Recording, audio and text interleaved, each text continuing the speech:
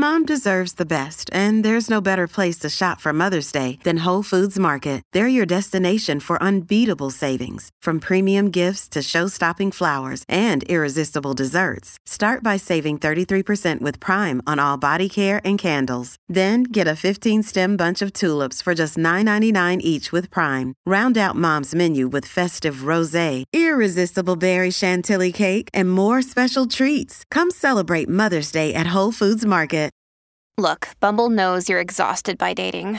All the, must not take yourself too seriously, and 6'1" since that matters, and what do I even say other than, hey?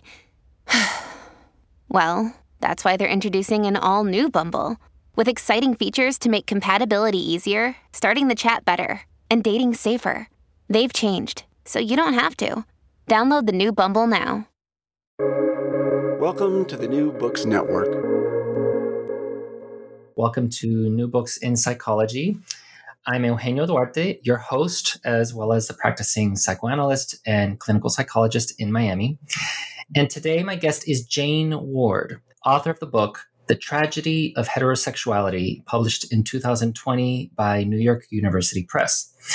Let me tell you a little bit about my guest today. Jane Ward is professor of gender and sexuality studies at University of California in Riverside. Her prior books include Not Gay, Sex Between Straight White Men, as well as the book Respectably Queer, Diversity Culture in LGBT Activist Organizations. Jane, welcome to the show. Thank you so much for having me. My pleasure. So why did you write this book?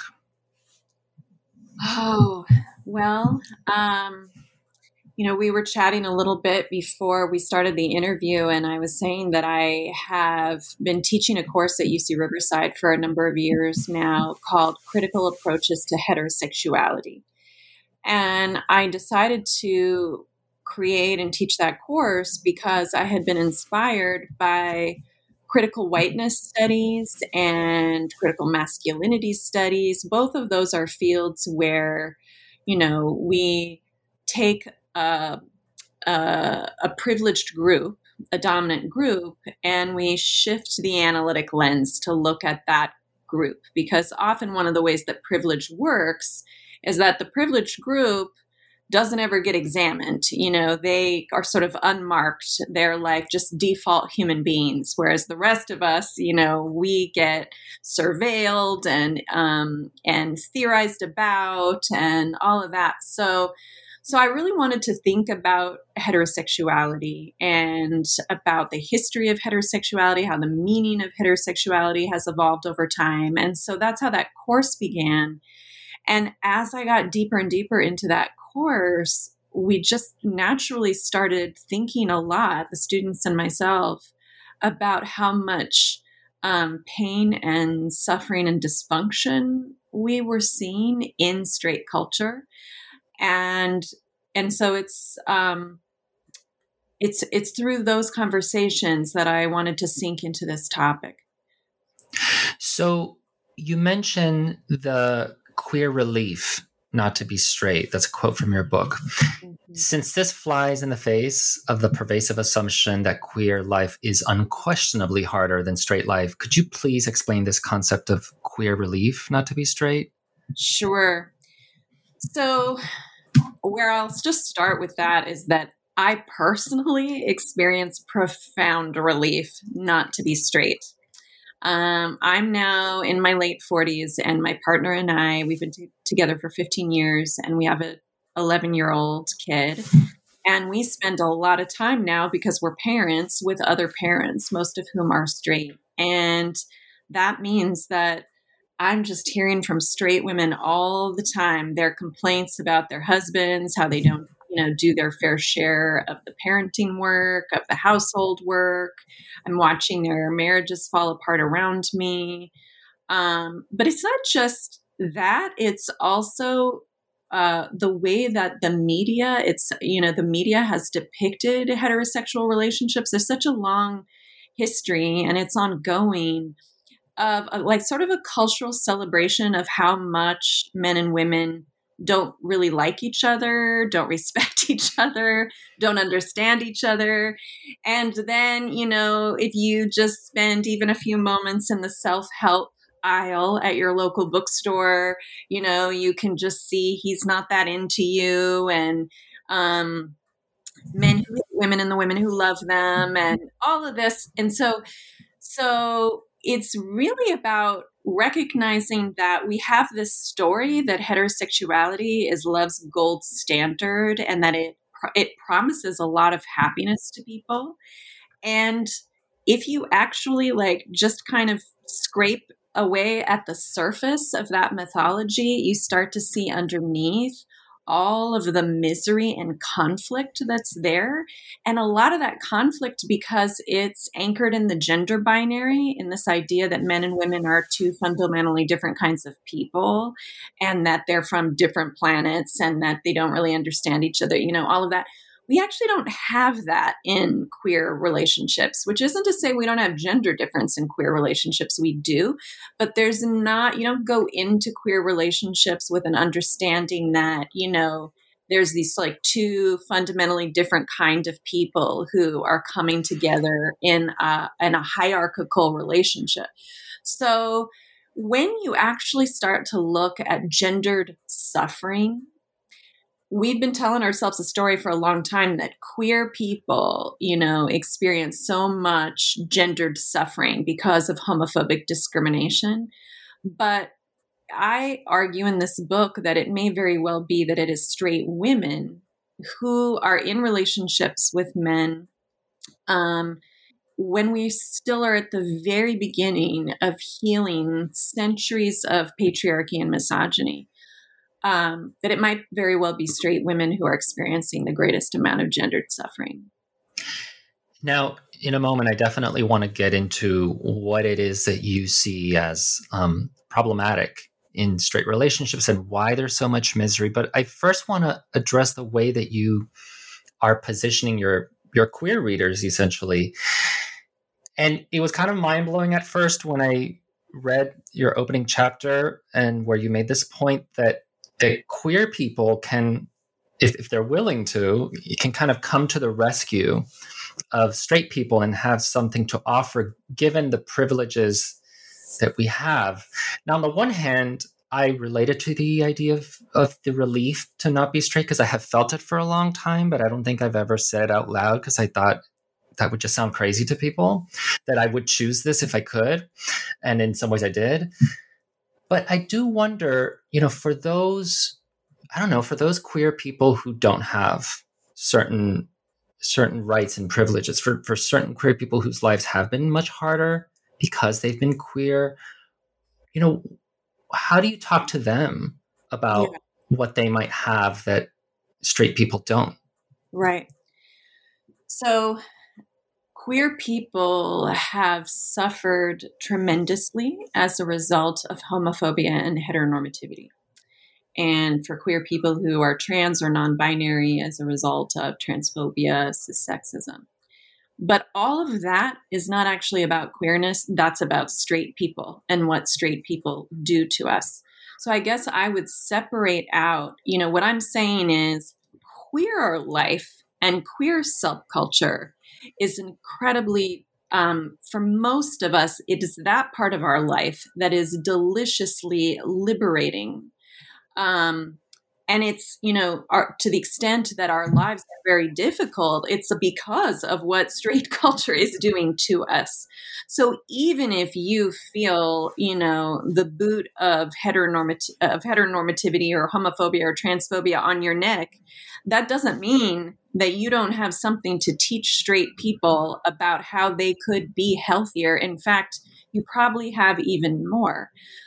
It's not the same, but it can be a useful analogy to think about race and to think about whiteness. There's as a white person, I know that I live complicit with white supremacy, even as I am trying to see it, resist it, act against it.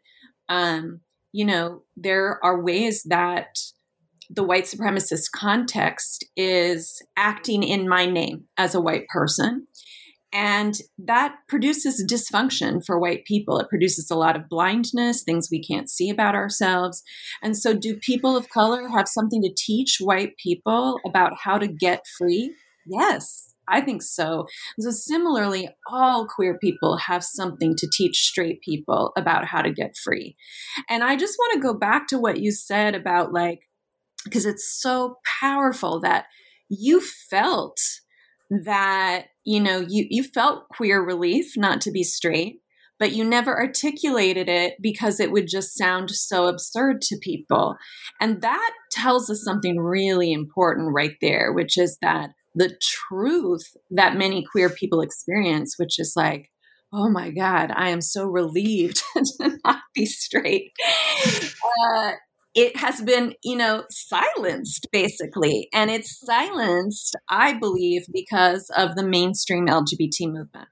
The mainstream LGBT movement wants us to all rehearse the same narrative, which is that if, of course, we would choose to be straight if we could, but we can't. So therefore, straight people have to accept us because we have a congenital or biological or hardwired difference. It's very connected with the whole bioessentialist argument about sexuality. And I think they've chosen that narrative because they believe it will be most effective politically, but they're promoting that narrative at the expense of what's true, what feels true for many of us. So let's get into straight culture. I'm going to ask you two questions at once. First, what is the difference? Is there a difference between straight people and straight culture?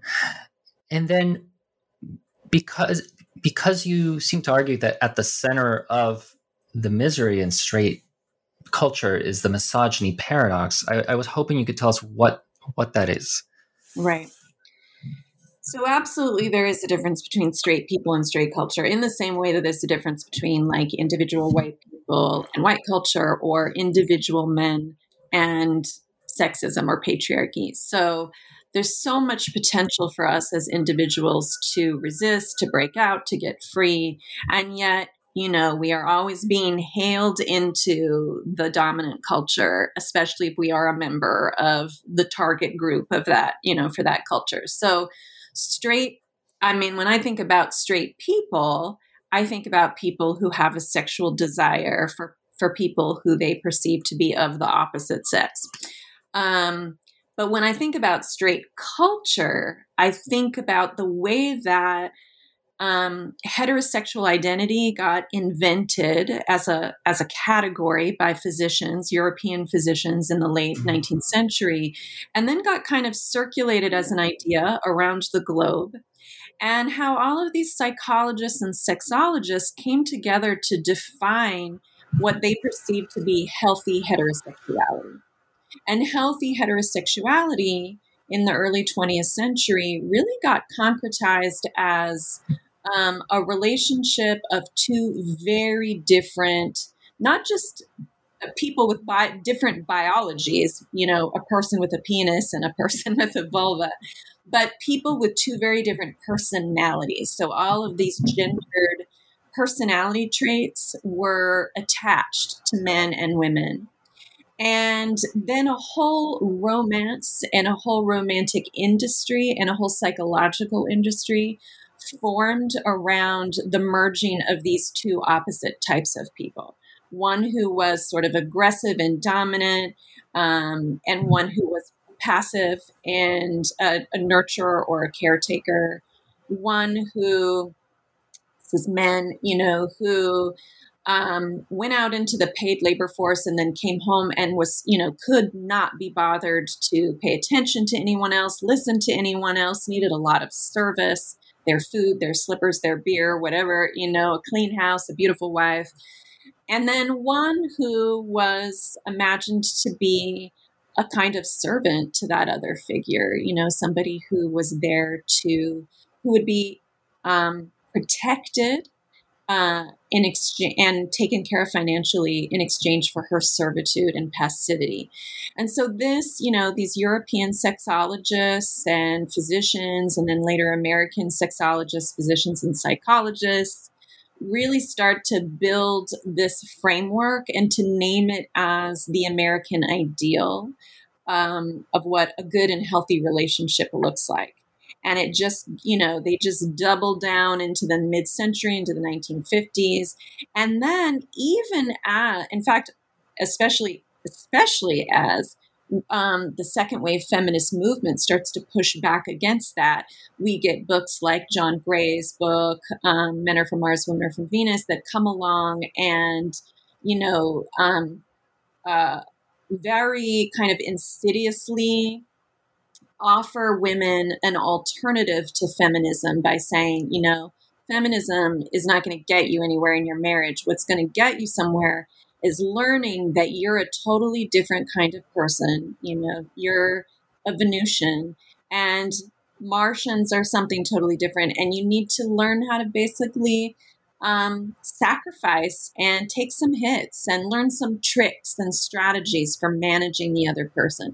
So all of this, and I'm also talking about countless movies, Disney, children's media, all the self-help books, all of this that's coming together to create what I call the heterosexual repair industry, which is to help straight people resolve the conflicts, the deep gendered divisions in their relationships that are there because of patriarchy and misogyny. This whole industry coming together to try to smooth it over without actually addressing the root of the problem. And the root of the problem, to get to your other question, is misogyny, which continues to be normalized in the broader culture. And so, of course, is having trickle-down effects in heterosexual relationships. So we could talk about examples of that misogyny, but that's basically the upshot of the argument. But why is it a paradox? Why do you call it the misogyny paradox? Yeah, it's a paradox because heterosexuality comes to be defined for men as an attraction to, an orientation toward, a kind of relational commitment to women. And so it requires boys and men to orient themselves towards girls and women, even as they're living in a broader culture that normalizes boys and men's hatred of women. So, boys and men are receiving messages all the time that girls are weak, they're manipulative, liars, bitches, whores, that women are gold diggers, that women are there to serve them, really a lot of messaging ongoing that, was especially clear with the last president of the United States, who was putting it right out there on the national stage, that women are to be taken, to be owned, to be possessed. And so all of that, falls under the umbrella of misogyny, which is hatred of women. And so there's a tension, right? When your sexual orientation as a man is that you're supposed to love women, but you also are in a context in which hatred of women is part of what defines you as a man. It's part of how you express your masculinity. There's a paradox there. And I want to highlight that what you helped me to see is the way in which this shows up in very subtle ways. I think I'm sure a lot of people that a lot of straight couples, straight men that and straight men that I know would say, oh my God, like, I'm not like that. I don't hate women. I love my wife. I love my girlfriend. And probably the women in those relationships would say the same thing. But what I think you highlighted in your book was that it shows up in a certain kind of attitude, the way they dismiss each other. You talk about, you don't call it complaint culture, but I'll call it complaint culture, that complaining is a sort of feature of heterosexual relationships that everyone just thinks is normal. Oh, my husband, he's such a slob. Oh, my wife, she talks so much. Am I getting it right here? Absolutely. Yeah. So, I really tried to not ignore the more violent expressions of misogyny, because, of course, we have to address that as well, the domestic violence, the sexual violence, all of that. But, of course, so many straight people feel that that's irrelevant to their relationships Right. because they feel like, they love each other and all is well. So I do spend a lot of time talking about these subtler manifestations of misogyny and um, what that typically looks like is men's entitlement to women's emotional labor, their parenting labor, their household labor, their self-sacrifice, and men often don't even realize they're doing that, and that just manifests a million kinds of ways. What we have so much research now on what this looks like. We know that it's changing, but it's changing not so much in the actual outcome of men's participation in the work of the family as much as it's changing in men's values and aspirations. So we know that many men enter marriage valuing equality and expecting that they're going to do just as much parenting, that they're going to do just as much housework. And then things happen, and when the rubber hits the road and things become difficult, men and women often default right back into a very traditional gender division of labor. We saw this with COVID, that when somebody had to quit their job to care for the kids, no matter how feminist those husbands were, it was their wives. We often relate to women's careers as more flexible, supplementary, sometimes even expendable. And, sometimes this looks like things, men are just like, well, it's not that I don't want to take care of my infant. It's that she's breastfeeding. And so the baby prefers her, or, any number of excuses that men have. And it develops it becomes a sort of a self-fulfilling habit where, women know ultimately the expectation is that if their house is dirty, if they have children that need to be cared for, the broader culture is going to turn to them, and blame them for the failure to get those things done, whereas men ultimately get a pass. We could also talk about a heterosexual sex, that even in marriages with a good man, often what sex looks like is that married women consent to it even when they don't really feel like having sex, that sex is over when the man comes, that straight women we know have far fewer orgasms than lesbian women, certainly have fewer orgasms than their husbands. So it's all of these little things, and it's the reason why, and I do talk about this in the book, in heterosexual marriages, women initiate the majority of divorces. Women report that they find marriage less satisfying than men find it. Straight women do. And it's no wonder, because men get a lot more materially out of marriage in terms of support from a wife than women ever get. In fact, women are taking on greater burdens when they get married. Now, let's speak to the straight people who might be listening to this interview right now. What is your vision for how their relationships could be better, and for how they get there? Given that a lot of people may be thinking, this is just kind of the way that it is. This is the way that it has to be for X, Y, or Z reason. How do folks actually change it to make themselves happier? Right. Well, I just want to say there is no way this is the way that it has to be. Yeah. And that's part of why, I wrote this book as a queer person. I know that it doesn't have to be this way because I've seen it not be this way, because it's not this way in my own life. And I don't actually believe, as some queer people, have argued, that straight people need to become queer or queer their marriages or something like that in order to have more fulfilling and humanizing partnerships. I actually think there are insights that straight people can pull out of queer feminist writing, queer feminist activism, queer feminist subculture, and apply to their heterosexual relationships. And I, in the last chapter of this book, call this deep heterosexuality.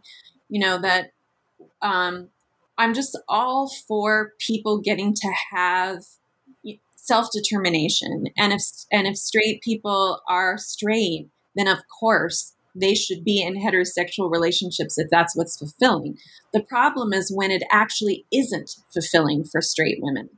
So if there's still, if it's the sexual orientation is heterosexual, then how can we create a relationship culture, a relationship structure that's going to support that sexual and relational desire?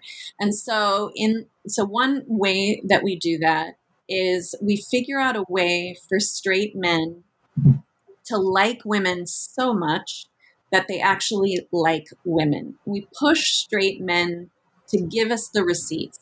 If they actually say that they love women so much, they're so turned on by women, they're so attracted to women, okay, great. Then really get into women.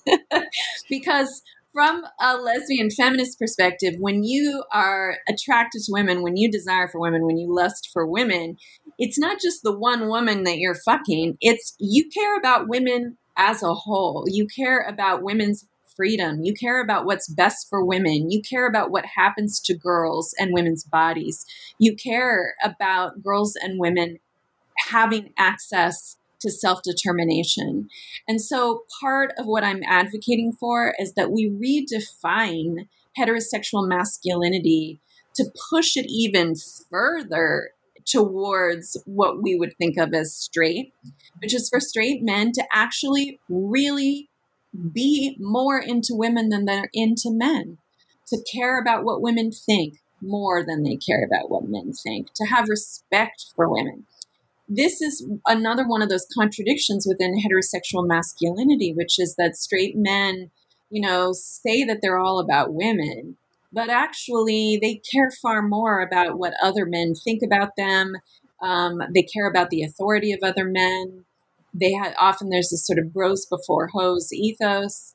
And so I think the first thing we need to do is work on straight men to disrupt what ultimately looks like a pretty homosocial or even homoerotic attachment. I was going to say that. Men, and reroute that towards women. But I want to make sure that our straight male listeners know exactly what you're talking about, because, I can imagine people listening to this and thinking, no, but I love my wife. I love my partner. I'm super into her, and I do this and I do that. But when you say that they need to be more interested in all that woman entails, Right.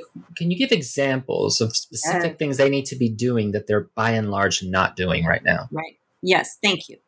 Yeah. So what I'm not saying, back to the race analogy, when you care about racial justice, it's not enough to say, well, I love Black people. No, you got to love the movement. You got to get involved in the movement, and you have to want to end white supremacy. That's how to love Black people. So similarly, if you love women, then you want women's freedom. And if you want women's freedom, you got to be a feminist. And if you're a feminist worth anything, then you actually tap into some kind of organization or infrastructure that's working on that set of issues. So what I recommend is for men is that the work needs to happen on two different levels. The first is that the revolution begins at home, doing a full accounting of, the possibilities for equity in one's relationship. Is one's relationship feminist? And that looks like, again, paying attention to all that labor that is going into making that family operate and whether it's really stereotypically gender divided and all of that.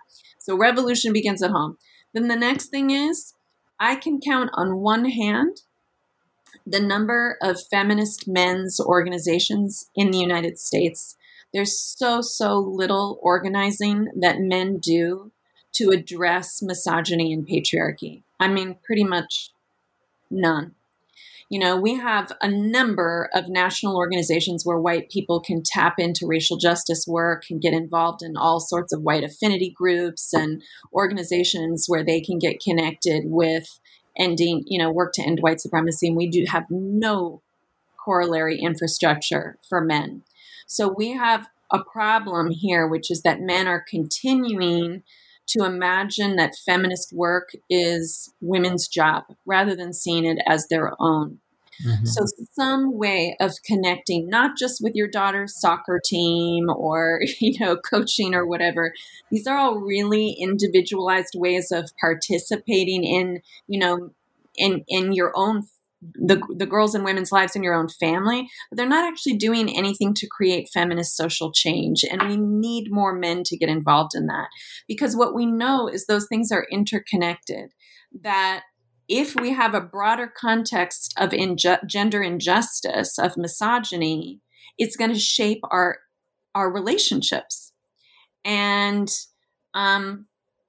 maybe we're going to try to do our own identities and our own relationships differently, but we're not going to be able to unless we're changing the surrounding context.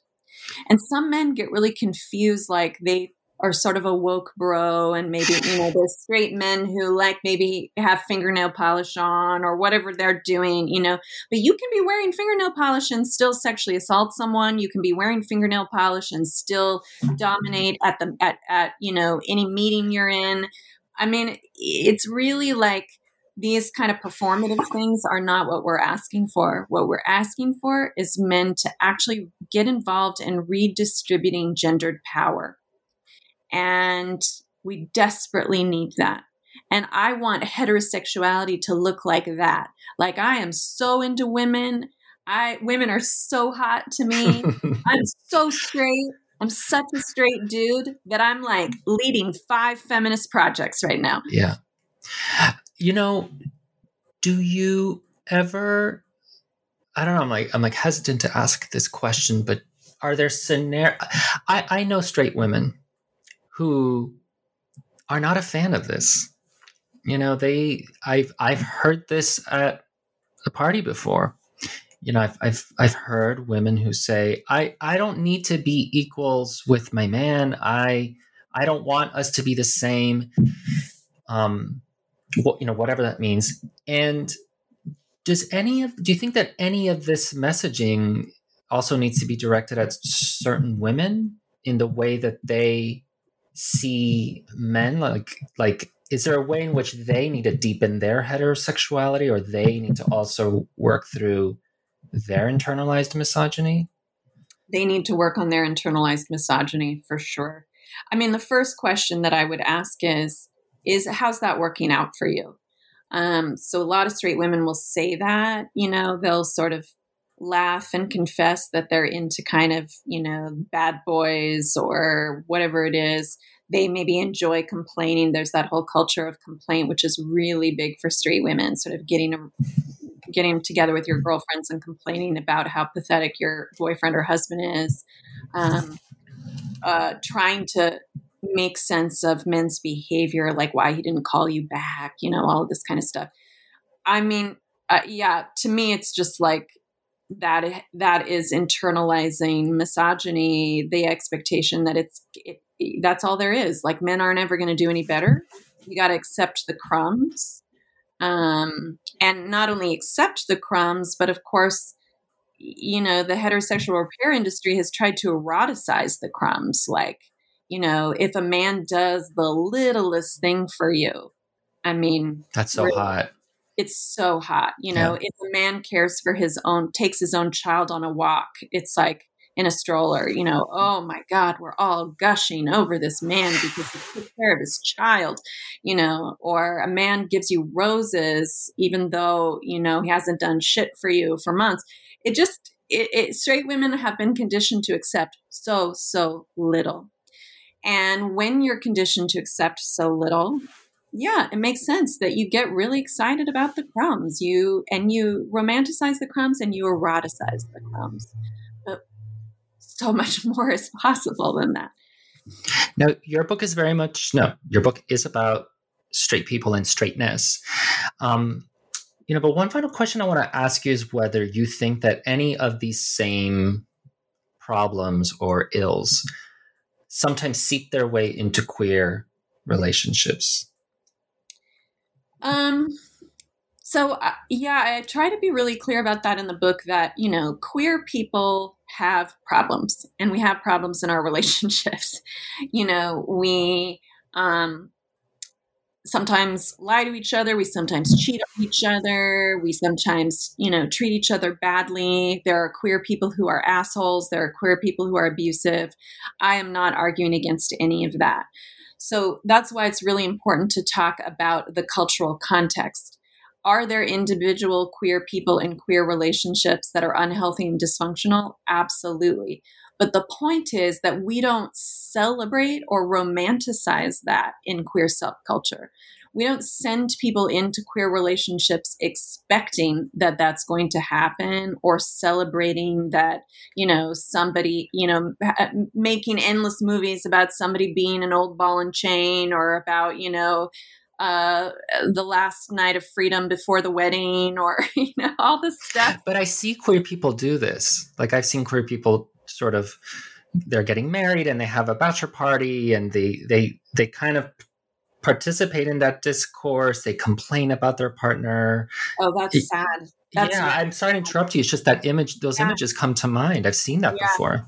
I have not seen very much of that. I guess I would be interested. Another piece of this story is really the difference between what we might call, just for the sake of convenience, sort of mainstream gays and politicized queers. And my world is mostly a world of like pretty politicized queer people who understand their queerness not just as like homosexuality, but a kind of political orientation around gender and sexual non-normativity. So most of the queer people that I know are actively trying to create different kinds of rituals around relationship, different ways of making family, different ways, different ways of expressing desire, of understanding bodies.